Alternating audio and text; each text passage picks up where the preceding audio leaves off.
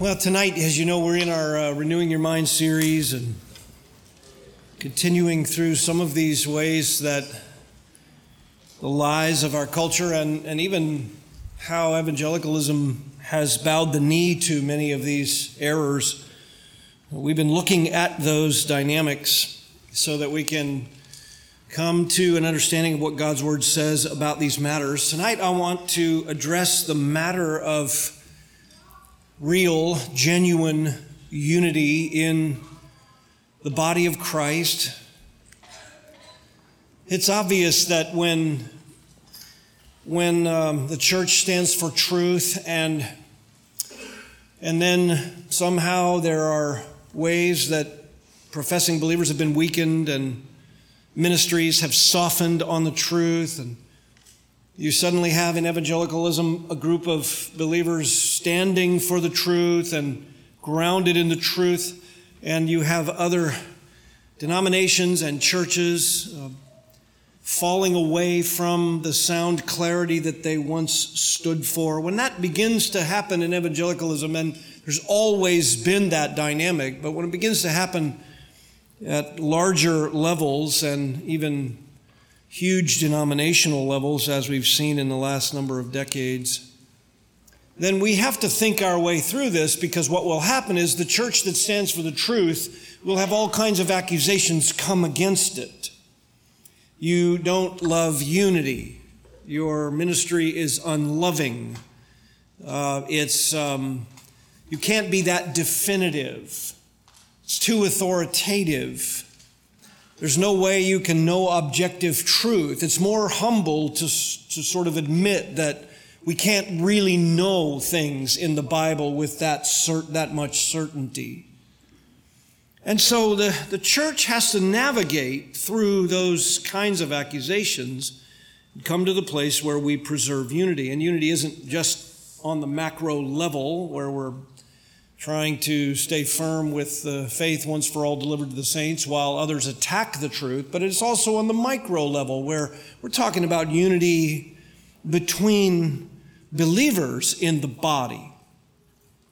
And we're called in Scripture to take the unity that we have, which is given to us by God, and protect it, to guard it. Take a moment and look at Ephesians 4, and we'll jump around tonight a bit, but just to launch this tonight, this is a familiar passage in Ephesians 4, and we're just going to take a moment to look at it. But right here in verse 1, Paul has turned the corner now from all of his doctrine about our position in Christ and this great gift of redemption that's been given to us, and he refers to it and says that he, the prisoner of the Lord, he says, I implore you to walk in a manner worthy of the calling with which you've been called, with all humility and gentleness and with patience, showing tolerance for one another in love, being diligent to preserve the unity of the Spirit in the bond of peace. Notice verse 4. There is one body and one Spirit, just as you were called in one hope of your calling. One Lord, one faith, one baptism, one God and Father of all, who is over all and through all and in all. We have here an admonition right in the center of it that as we're called to walk a certain way and character qualities are to be nurtured in our life, there is a diligence we are to bring to this matter of preserving our unity. Diligence, that great English translation of a word group in the original language that talks about a zealous energy brought to a task, like a soldier running to the forward battle line. Be diligent to preserve the unity of the Spirit. Later in verse 13, he will say that as we're equipped, it is for the purpose of us reaching or attaining to the unity of the faith. There is to be a unity of our doctrine and a unity of the knowledge of the Son of God. In other words, we're to come together in the common experience of a transformed life.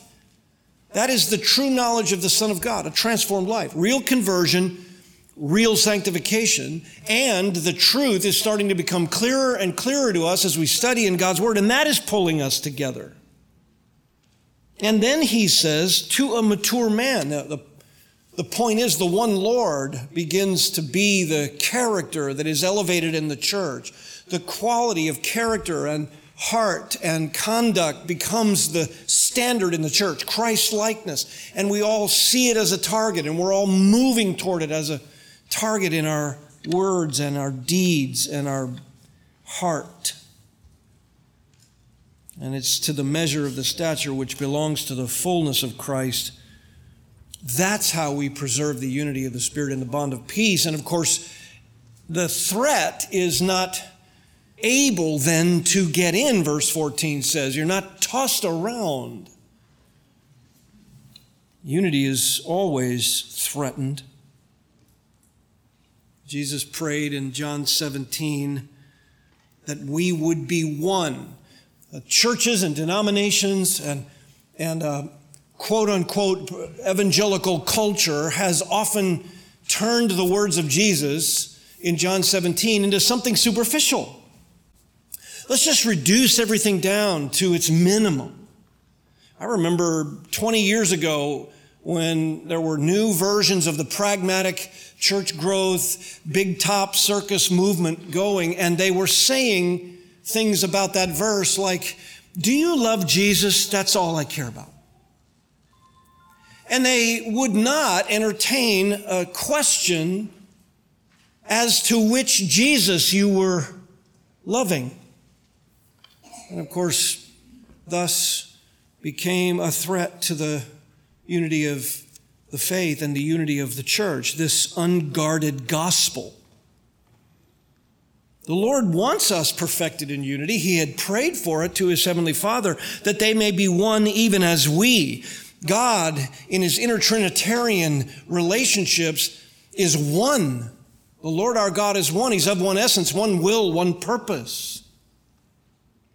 And so we are to be one even as the Godhead is one. Verse 21 of John 17, that they may all be one even as you, Father, and are in me and I in you, that they may also be in us. There is this change of constitution. There is by the Spirit this union we have with our great God, and that is to make us one. We're not to be a people that personally are divided into factions, and we're not to grow away from one another in the larger evangelical world, away from true, genuine believers. We're to grow close to them. We may not see every passage the same way. We may not see every area of secondary issues in the Bible the same way, but every dominant primary doctrine that Paul even lists here in Ephesians 4, one Lord, one faith, one baptism, one body, one Spirit, one hope of your calling, one God and Father. These are all essential truths that we're drawn together toward and deepening in unity the more that we become what Jesus prayed for. So what are the threats? Well, as I said, an unguarded gospel, that's a threat to our unity. Pragmatic movement filled the church with unbelievers.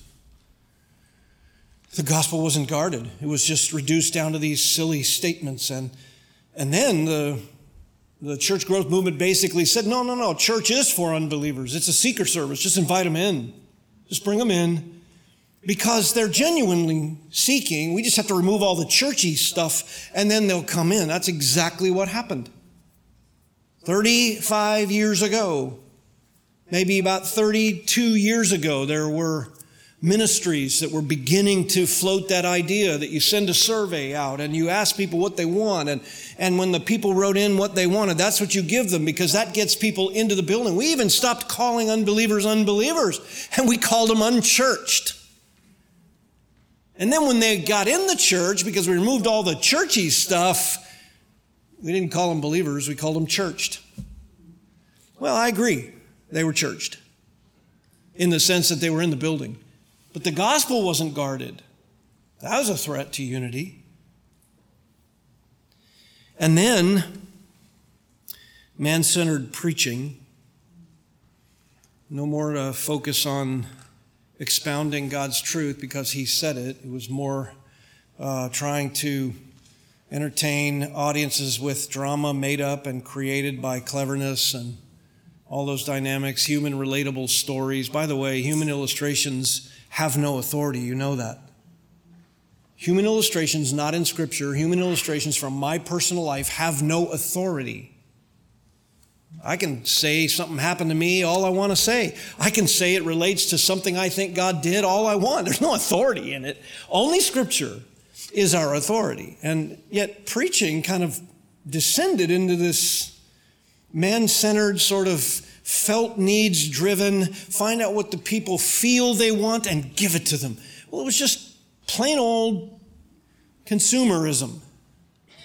And churches flooded with people. Doesn't mean they weren't genuine Christians in there. Of course there were. It doesn't mean that people weren't hungry for the truth. Many were. It doesn't mean that the sheep weren't longing for something in the body of Christ that would give them growth and those kinds of things. There were many who were like that. But over time, the man-centered, insipid preaching and teaching left the sheep malnourished. That's a threat to unity. And surely it did threaten unity, because if you're not unifying around the faith, Paul says in Ephesians 4, then you are going to be tossed around.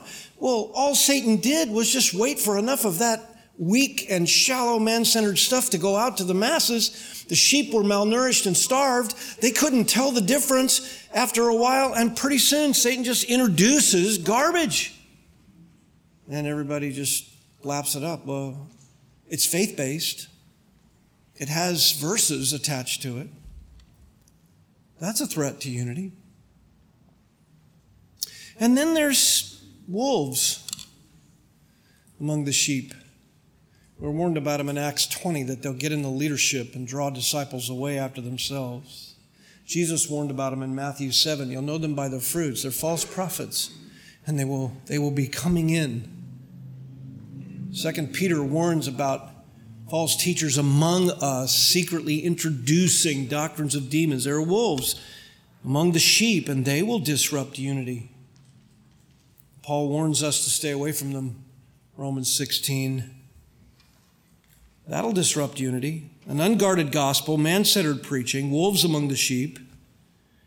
And it really left the church unable to understand God from the Scriptures, therefore unable to know what they believe about God in any kind of depth, unchallenged then about their sin, and so there's nothing left to do except fear your horizontal surroundings. So fear of man began to threaten the unity of the church. Fear of man's a huge threat to the unity of the church, because if you fear man, you'll downplay your relationship to Christ. If you fear man, you'll try to gain the culture's respect, especially the powerful in the culture. You'll soften the truth. Liberal-minded ideologies come into the church that way, and your fear of man means that you're not looking to guard the truth. You're trying to find security and safety in other things. And that leads us then to a horizontal pursuit of comfort and money and material items and anything else we can get our hands on. Fear of man is a threat to unity. Some ministries that maybe started out well-meaning might have found themselves where Ephesus found itself in Revelation 2. They lost their first love. That's a threat to unity.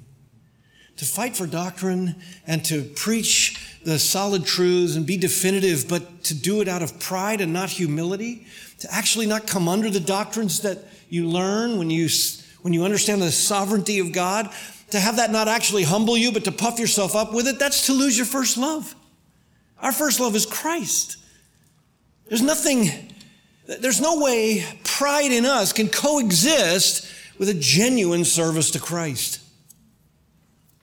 Love for Christ and human pride are enemies. That's a threat to unity. A few more.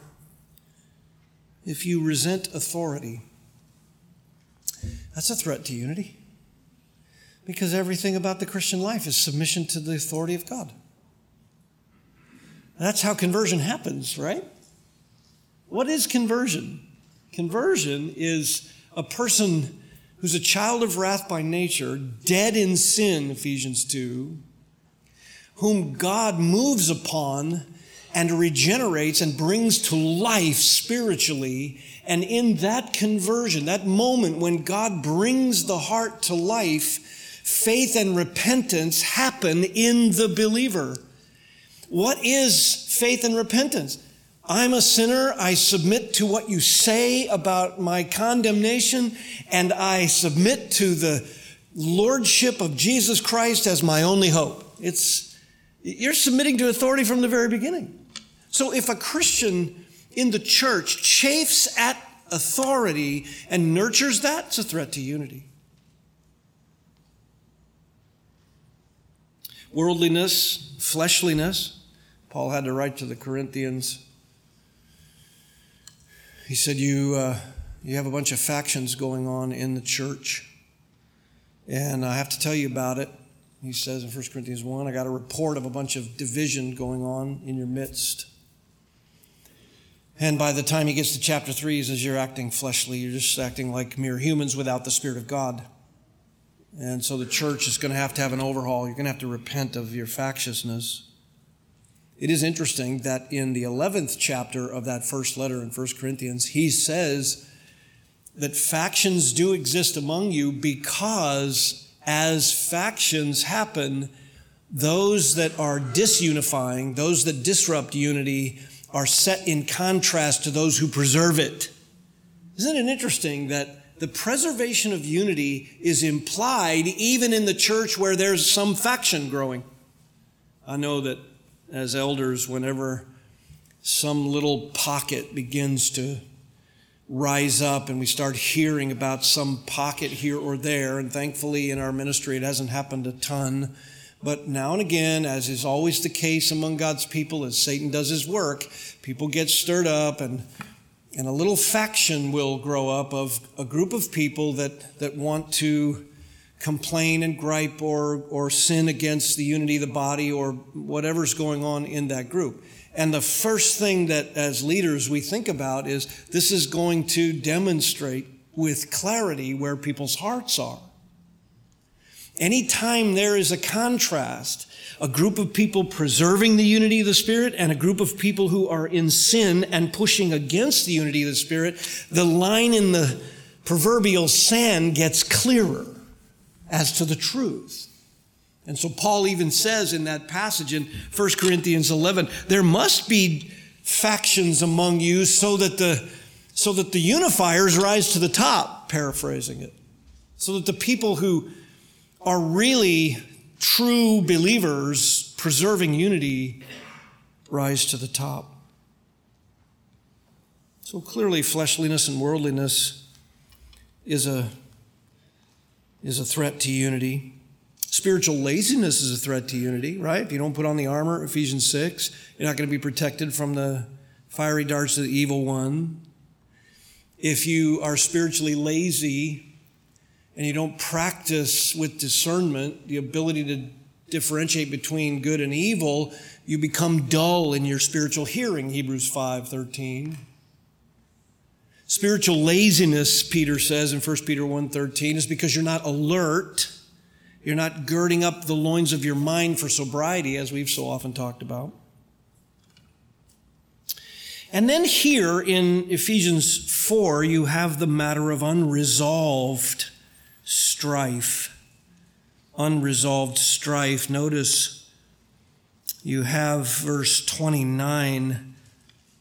Let no unwholesome word proceed from your mouth, but only such a word as is good for edification according to the need of the moment. We've looked at this passage, but notice where he goes with it. So that it will give grace to those who hear. Do not grieve the Holy Spirit of God. That has to be, because it's in this passage, it has to be a reference to the way the Spirit has unified us and we're to preserve it. But don't grieve him by tearing it apart, because you were sealed for the day of redemption by the Spirit. So verse 31, let bitterness and wrath and anger and clamor and slander be put away from you. along with all malice. And be kind to one another, tender-hearted, forgiving each other, just as God in Christ also has forgiven you. And therefore be imitators of God as beloved children and walk in love, just as Christ also loved you and gave himself for us. So our personal interaction requires that we work diligently to preserve the unity between us. A ministry that preserves unity around the faith, protects the gospel, a ministry that doesn't threaten the truth of Scripture and its clarity by man-centered preaching, that looks to see the fruit of someone's life so that wolves cannot get in among the sheep and tear them up, a ministry that fears God rather than man, a ministry that does what it does in the love of Christ, for the love of Christ, through the love of Christ, humbly, a ministry that reflects humility under the authority of God. We are to be a ministry that is humble, pliable, soft to the truth, and not stirring up all kinds of factions. We're not to be spiritually lazy, and we're not to have strife that's unresolved. These are all threats to the unity of the fellowship. Years ago, I read this little list for how to turn a disagreement into a feud. See if any of this is familiar. Be sure to develop a healthy fear of conflict, letting your own feelings build up so you're in an explosive frame of mind. Number 2, if you must state your concerns, be as vague and general as possible. Then the other person can't do anything practical to change the situation. Number 3, assume you know all the facts and you're totally right. The use of a clinching Bible verse is helpful. Speak prophetically for truth and justice and do most of the talking. Number 4, with a touch of defiance, announce your willingness to talk with anyone who wishes to discuss the problem with you, but do not take steps to initiate such a conversation. Number 5, latch tenaciously onto whatever evidence you can find that shows the other person is merely jealous of you. Number 6, judge the motivation of the other party on any previous experience that showed failure or unkindness. And keep track of their angry words. Number 7, if the discussion should, alas, become serious, view the issue as a win-lose struggle. Avoid possible solutions and go for total victory and unconditional surrender. Don't get too many options on the table. Number 8, pass the buck. If you're about to get cornered into a solution, indicate you are without power to settle, you need time, space, a lawyer, whatever.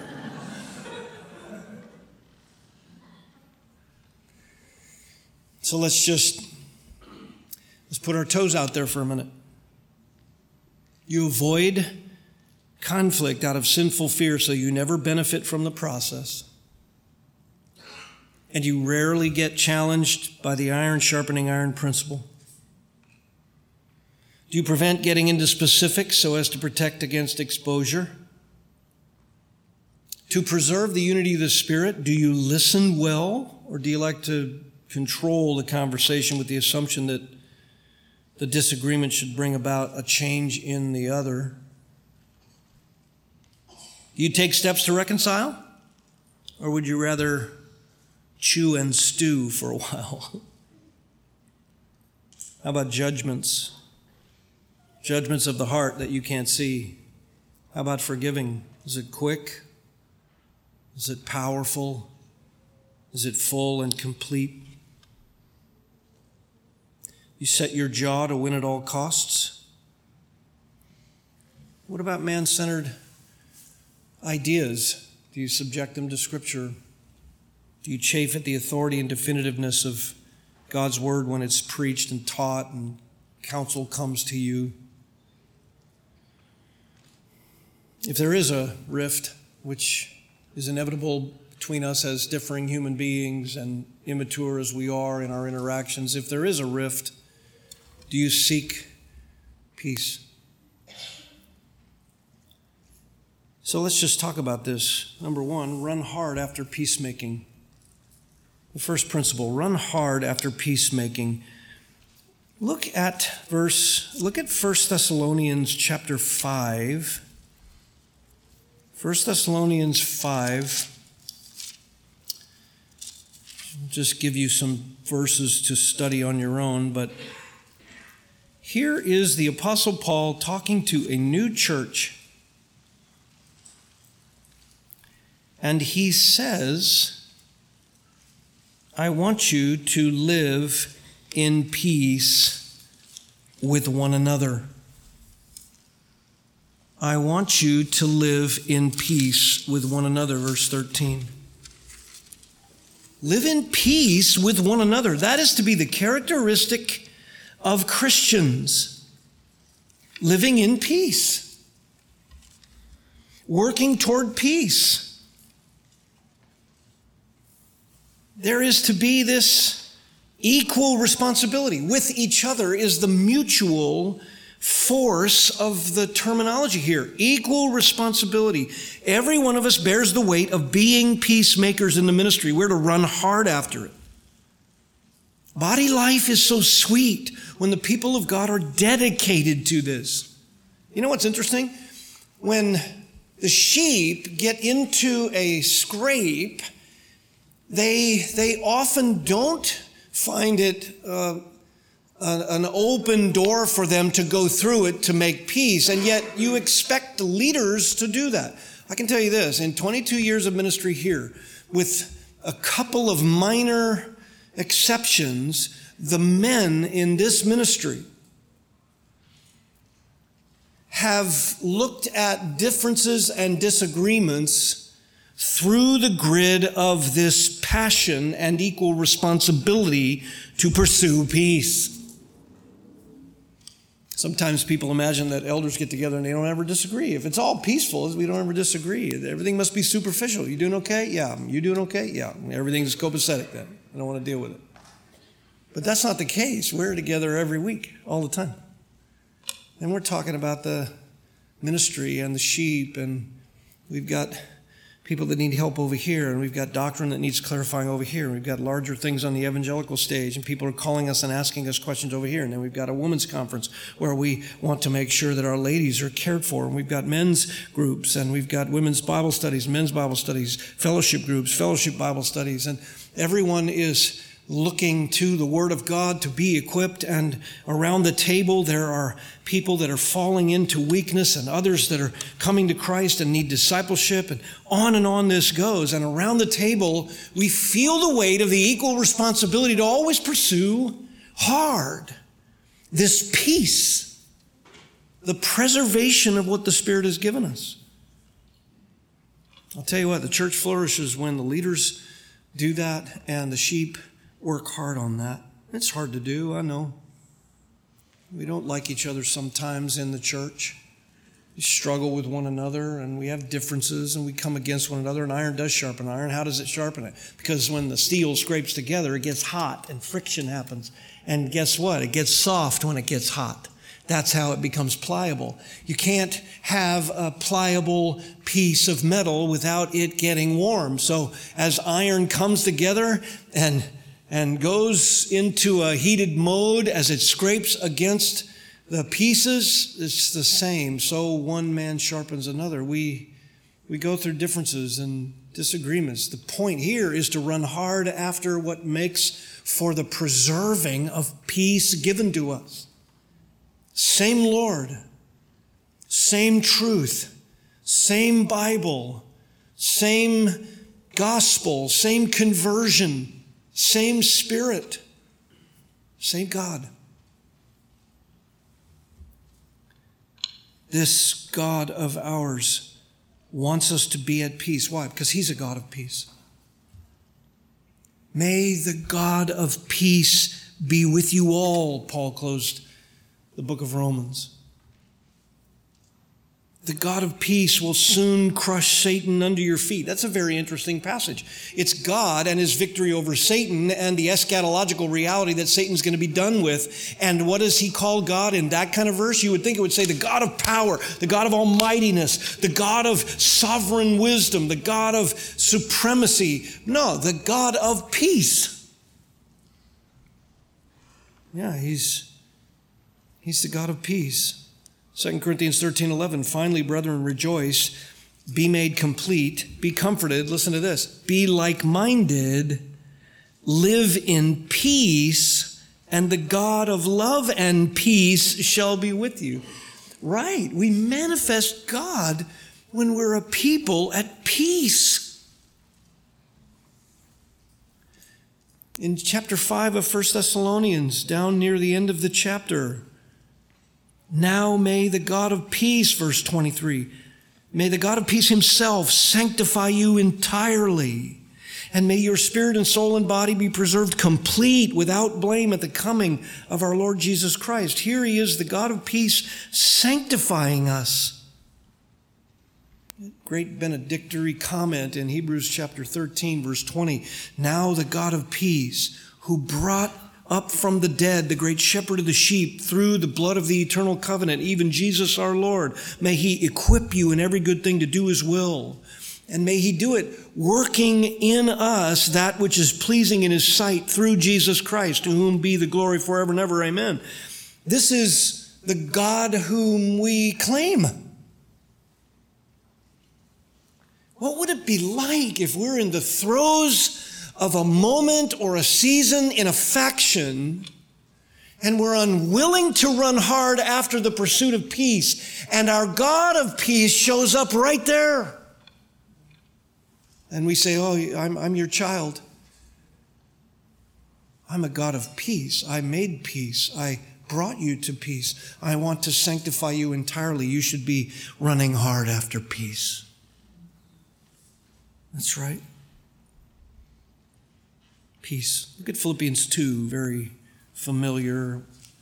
We can hardly look at the matter of unity without what Paul says in the 2nd chapter of Philippians as just another reference to study.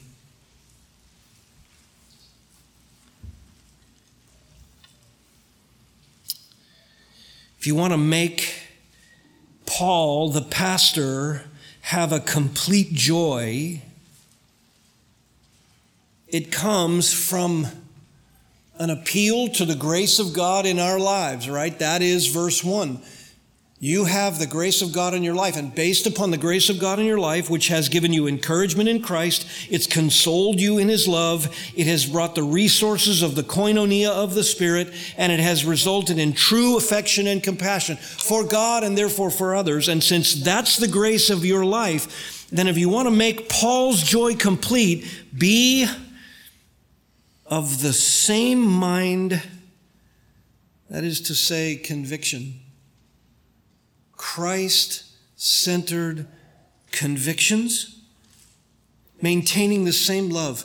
Christ-centered affections, that is to say, sacrificial love, not feelings of affection. Those cannot be trusted, but sanctified affections that come from a sanctified, pure love for Christ that lays my life down for my Lord, yes, maintain that. And motives united in your whole person, united in spirit, intent on one purpose. It means motives that are centered on Christ. You want to make Paul happy, he says to the Philippians. Therefore, if you want to make any church leader happy, if you want to make anyone in your sphere of influence experience complete joy, then what are your convictions? Are they based on the things of Christ? Then we ought to be moving toward one another with the same mind. Are they about human opinions and fleshly tendencies, or are they about the sacrifice that we give to Christ because we love him, having experienced his love for us? So we maintain the same love. That ought to pull us together in unity. And our motives, man, this speaks of every reason we do what we do. United inside. United in spirit. That is the inner person. My motives, my thoughts, my desires, my interests, all of it ought to be coming together with you as we are coming together around what pleases Christ. And then he just puts the exclamation point on it in verse 3. Then therefore don't do anything from selfishness. I mean, could we just camp there and get crucified again? Do nothing from selfishness. That ever happened today? Anybody? How about in the parking lot? Anything from selfishness at all? How about at home? How about with your spouse? How about with your children? How about with your parents? Your grandparents? How about with the neighbor? How about with that car that pulled in front of you? How about at the grocery store and people are annoying? And do nothing from selfishness. How about your time devoted to the Lord? How about the way you listened to the sermon? How about the way you prayed? Did you sing the songs with a heart for Christ? What about the counsel that you needed, but you avoided the person that was going to give you counsel because you don't want to hear it? What about all that? Do none of those things that are out of selfishness. Instead, with humility in your convictions. He says, regard one another as more important than yourself. That's how you run hard after peacemaking. Number 2, let peace with God rule your inner life or your heart. Let peace with God rule your heart. You know, it's interesting. We are only able to deal with ourselves. That's what Paul said in Romans 12:18, insofar as it depends on you, be at peace with all men. He will say in Romans 14:19, pursue the things which make for peace and the building up of one another. I have an agenda every day of my Christian life to pursue the things which make for peace and edification of someone's life. I am to pursue peace with all men and the sanctification or the growth in holiness without which no one will see the Lord. That's right. Christians will only see the Lord because they are true believers, and true believers pursue peace with all men and holy living. That's our everyday agenda. And so, what is behind this pursuit? What energizes it? Our peace with God. So Romans 5 says we have peace with God and we stand in grace. That state never stops. I don't know about you, but it's always been a motivation in my Christian life. Certainly never enough because I don't love the Lord as much as I ought, but it's always struck me in Romans 5 how much of a motivation that is. I stand in my entire life, every day of my life, every moment of my life, in a state of grace. And in that grace, I have peace with God. Why does God put such a high premium on that peace? Because without that peace, there is only enmity between me and the Creator. And because He is holy, when the threshold of humanity is done and I cross it, I face a judge with whom I have no peace. And He must judge. So peace with God is the richest gift. It's the most precious gift. I couldn't earn it.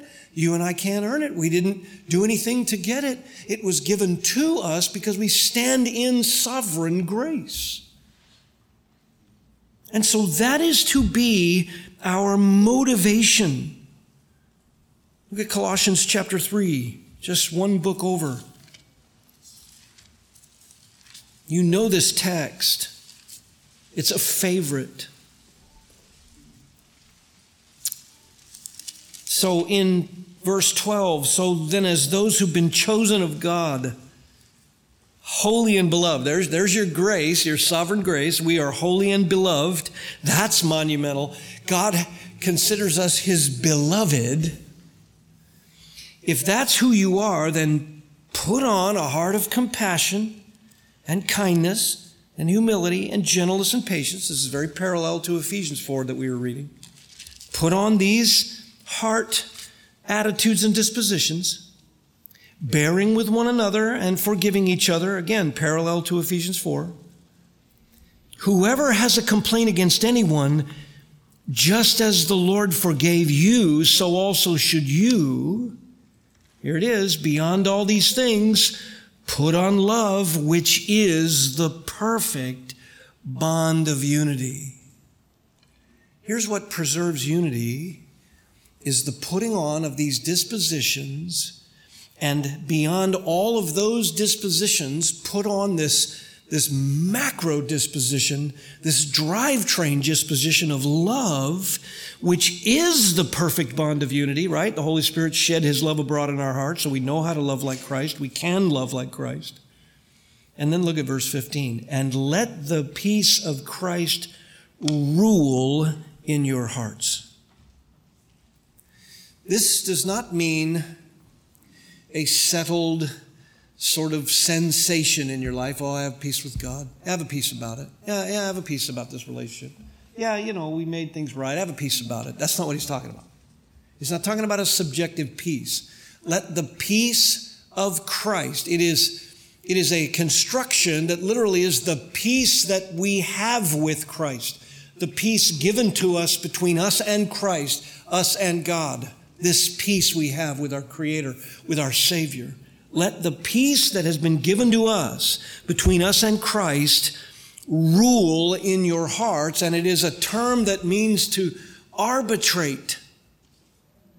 So when I get into trouble, when I'm having difficulty with someone or something, when I have this struggle with another person and unity is going to be threatened, I am to think about the peace I have with God, given to me by a sovereign God, the peace I now have with Christ, my Savior, and I'm to let that peace, which has been a gift initiated by Him, so profoundly powerful and eternally influencing, I'm to let that become the rule book for my conflict with someone else.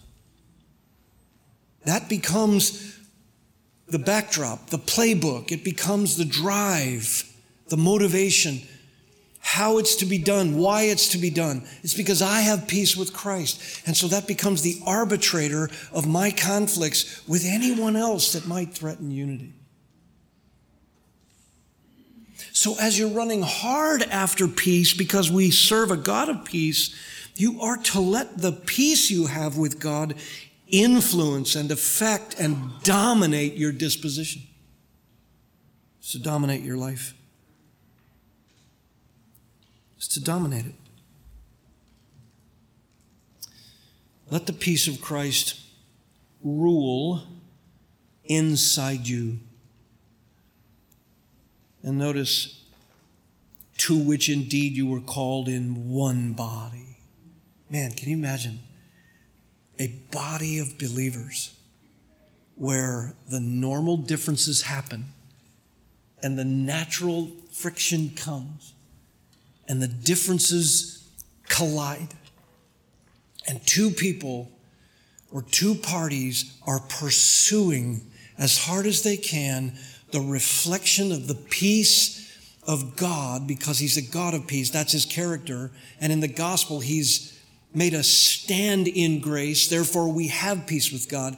People are running hard after that peace and pursuing it insofar as it depends on them. They're initiating it, calling for it, praying about it, thinking about it, pursuing it, working to relate to that individual or that group, ministering, dealing with their own heart. And then when they get together, both sides are looking at the peace they have with Christ. How did it come about? He initiated it. So I'm going to initiate love toward you. He brought about the peace that we have between God through His sacrifice. So I'm going to sacrifice for you. He did it out of a kind of love that was for enemies. He died for us while we were still enemies. So you don't need to be lovable. You don't even need to be the same as me, pursuing peace as zealous as me. I'm going to pursue it. Can you imagine if that were ruling our conflict? There would be what Archibald Alexander said, an atmosphere in which quarrels die a natural death. I love that. Go back over to Ephesians 4.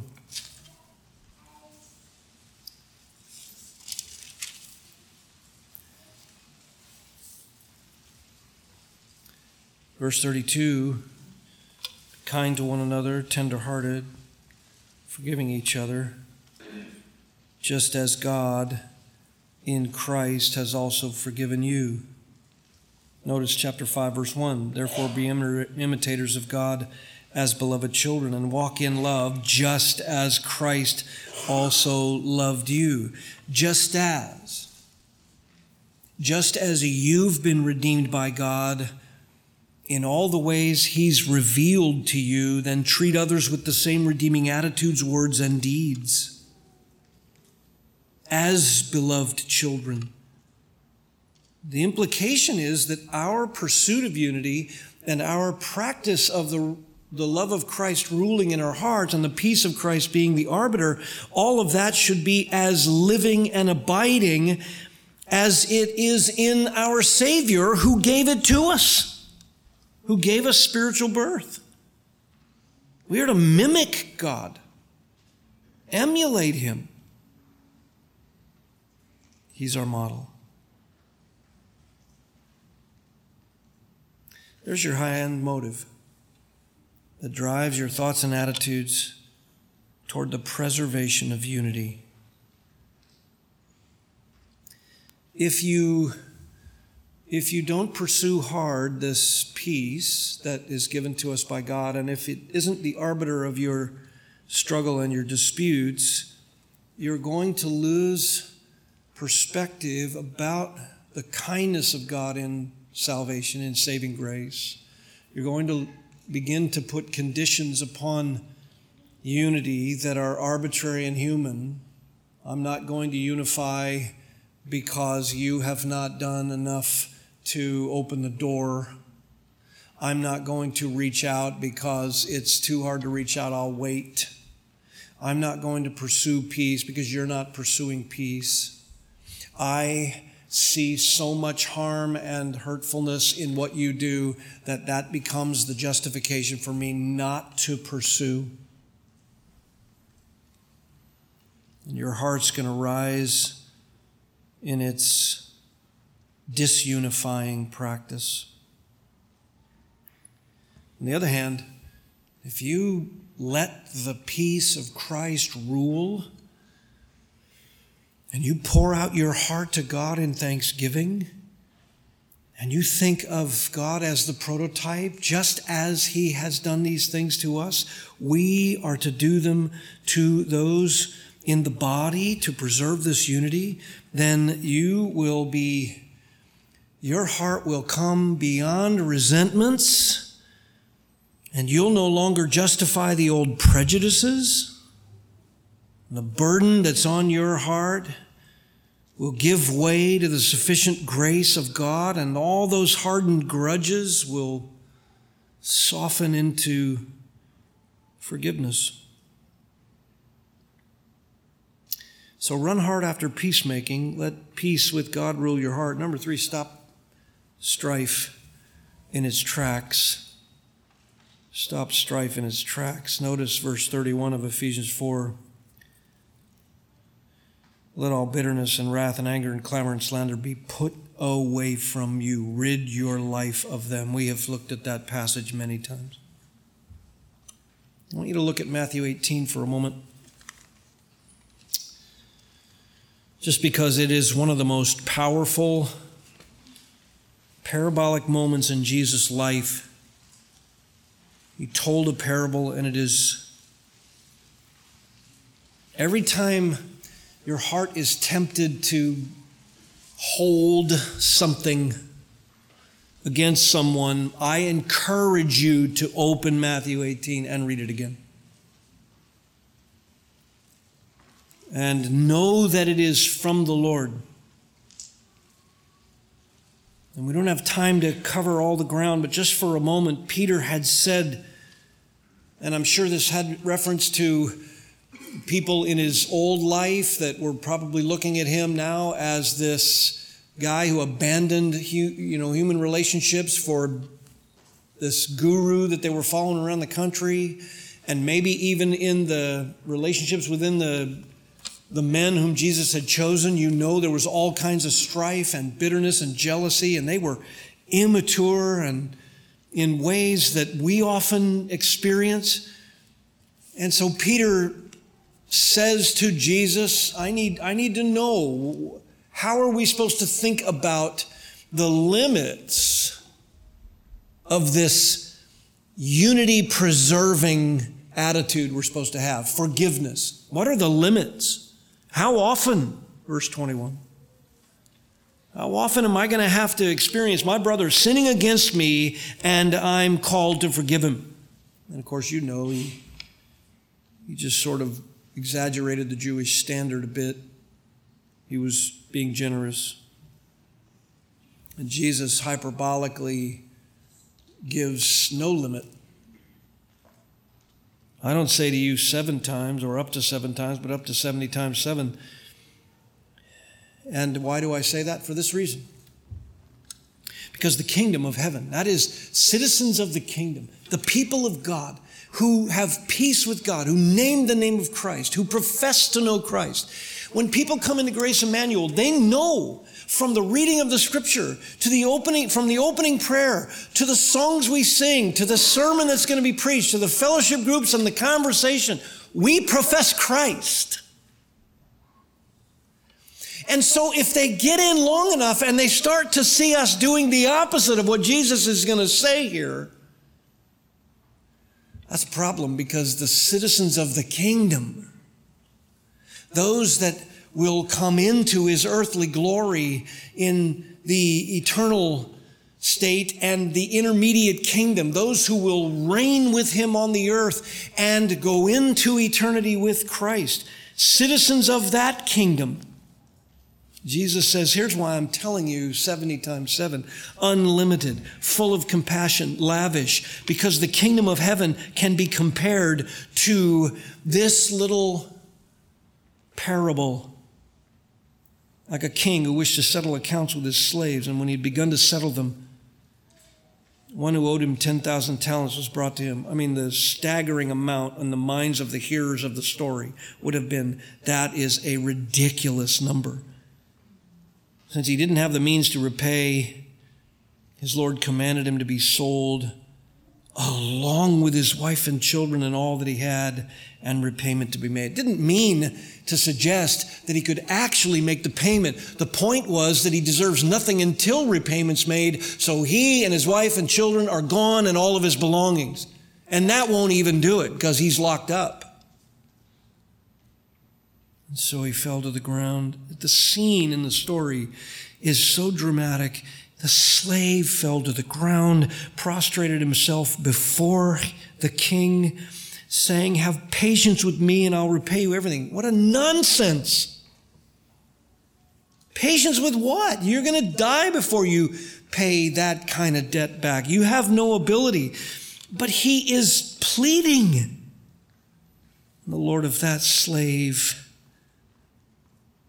felt compassion and released him and forgave the debt. The Lord of that slave can do with him what he wants, when he wants. The slave owes it. There's no getting out of it. Accounts to be settled. He's Lord of the slave. He can sell them. He can sell the slave and his family and take his belongings and hold him until the end of his life. He can do all of that because he's Lord of the slave. But the story just jolts you. He felt compassion and he released him and forgave the debt. He even come up with a payment plan. It's done. It's wiped away. Gone. I'll absorb it all. I'll pay for it all. But the slave went out, found one of his fellow slaves who owed him 100 denarii. And he seized him, began to choke him, saying, pay back what you owe. Such a puny amount. By comparison, it's nothing. Nothing. It's of no value. But that slave seized him and began to choke him, saying, "Pay back what you owe." Look at the shock. Jesus in the story says that fellow slave fell to the ground and began to plead with him, "Have patience with me and I'll repay you." The words should have rung in his ear. But he was unwilling. And he went and threw him in prison until he should pay back what was owed. Such a small amount, but imprisonment for such a small amount. I mean, the illustrations in it, none of it is an actual story. The story has one threading point that Jesus is working toward, but every little image in here is so familiar and striking. Such a small amount, you threw him in prison? Are you kidding? He could go borrow that from his family and pay it. It's an insignificant amount. And that's the same slave who had something he couldn't pay without losing his whole family and his belongings for the rest of his life, and it was wiped off the books like that? It just offends the mind, which was Jesus' whole point. And when his fellow slaves saw what happened, verse 31, they were deeply grieved, came and reported to their Lord all that had happened. I love that. These fellow slaves were deeply grieved. They saw it. They saw it. They were his fellow slaves. They must have trembled when he went before the king, and they must have been stunned to see the king forgive it if you're just sort of adding details to a parable for a moment in your mind's eye. And they're his fellow slaves, deeply grieved at this. It's egregious. It makes no sense. It would be offensive. Listen, beloved, the point of the parable then starts to hit us. If you have been forgiven like that, how in the world could you be so incongruous as to not pursue peace?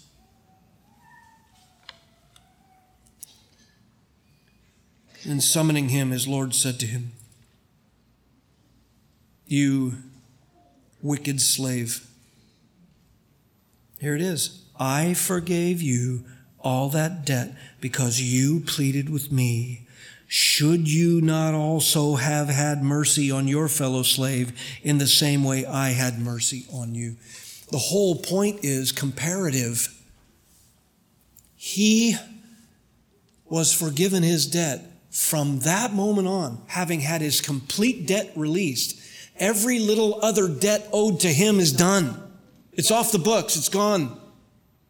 They would be legitimate debts, right? You sin against me, you owe me something from a human perspective. But it's gone. Why? Because I stand in grace. Currently, I stand with my debt forgiven. I don't hold anything as if you owe me personally a pound of flesh. I can't release you from your consequences of your sin before God, and I can't make you do anything about your sins against others and the debts you incur. But I know inside of me, I stand utterly forgiven. And just like the king said to this slave, should you not then on that basis have released all those debts?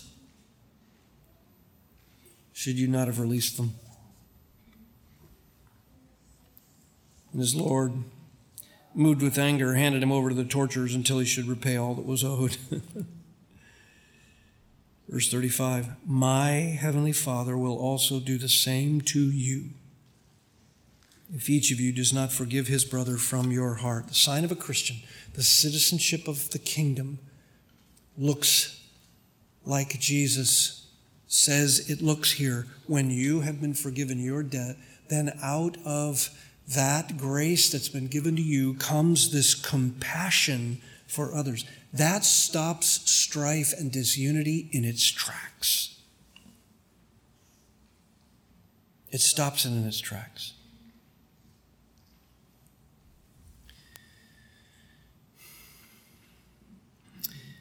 In our ministry, there are macro threats and micro threats. The macro threats we deal with the Word of God. We preach, we clarify the truth, we come together and open our Bibles and talk about the truth. And as we've looked at in our series, we contend for the truth, but we do it in love. We speak the truth in love, so we're not sinfully contentious. And so we contend for the faith once for all delivered to the saints. That's the macro level. We protect the gospel, right?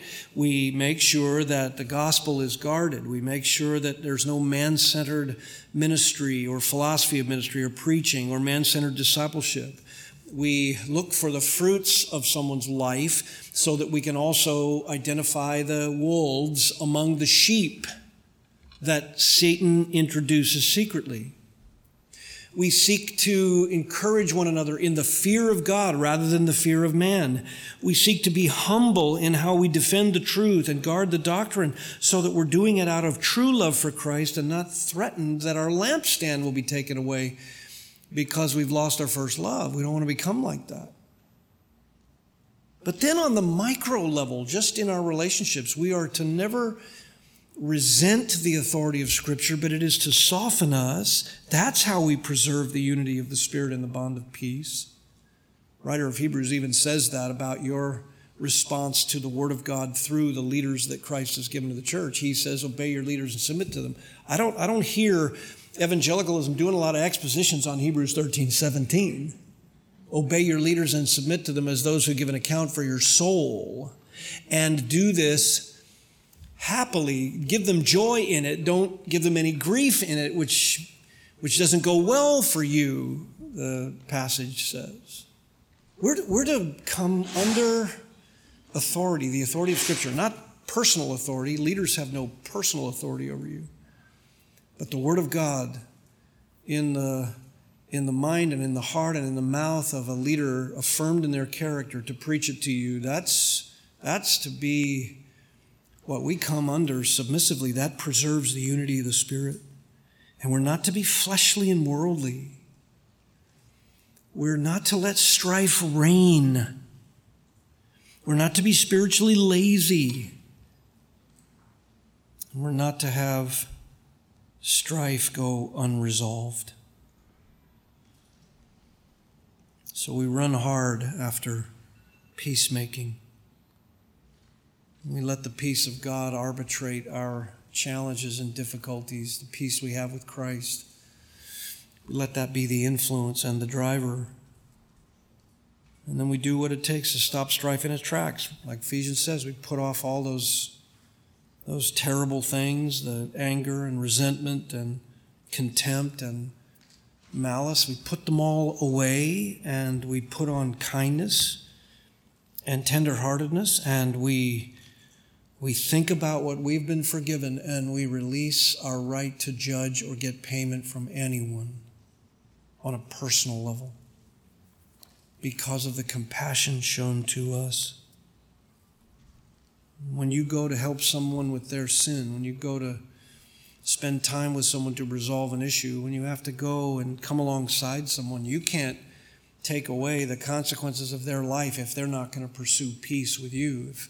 And so far as it depends on you, you pursue it. You can't control them. They might have to come under the chastening of the Lord in a severe way, but you run hard after it. And you stop any strife in its tracks by your willingness, your pursuit, your disposition, and your forgiveness. If we do that, the unity we have in the Spirit is preserved, strengthened, manifest. And when the world sees it, it literally captivates them for the sake of their hardening against it or their being completely broken by it. How can that group of people have such a unified conviction, a unified heart, unified affections, unified love for Christ? How can that be? And when they come and get in our midst, they see that we're not perfect people. We're just as flawed. But we're all moving toward maturity in Christ. And unity is not threatened. We have work to do, don't we? Let's bow together.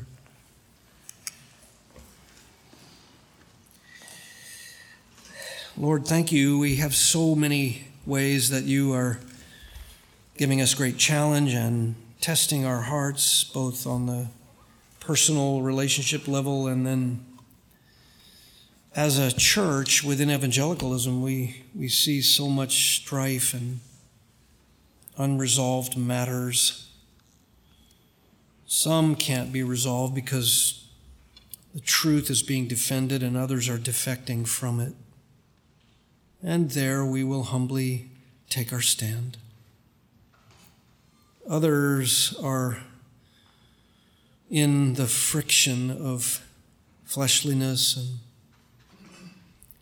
Lord, I pray that as a church we would work and strive diligently in your grace to preserve what we have by your Spirit. There's no reason why we could, for any reason, or should, for any season, come to the place where if someone saw us, they wouldn't know what we have unity in regarding the truth. We don't want a season where all they see is pettiness and the struggle and moving toward compromise or worldly thinking or man-centered ideas. Help us to stand for truth, but also to preserve the unity we've been given so that we may all be one in Christ and for Christ. Thank you that you give us eyes to see these things if we will search your truth and bow to it.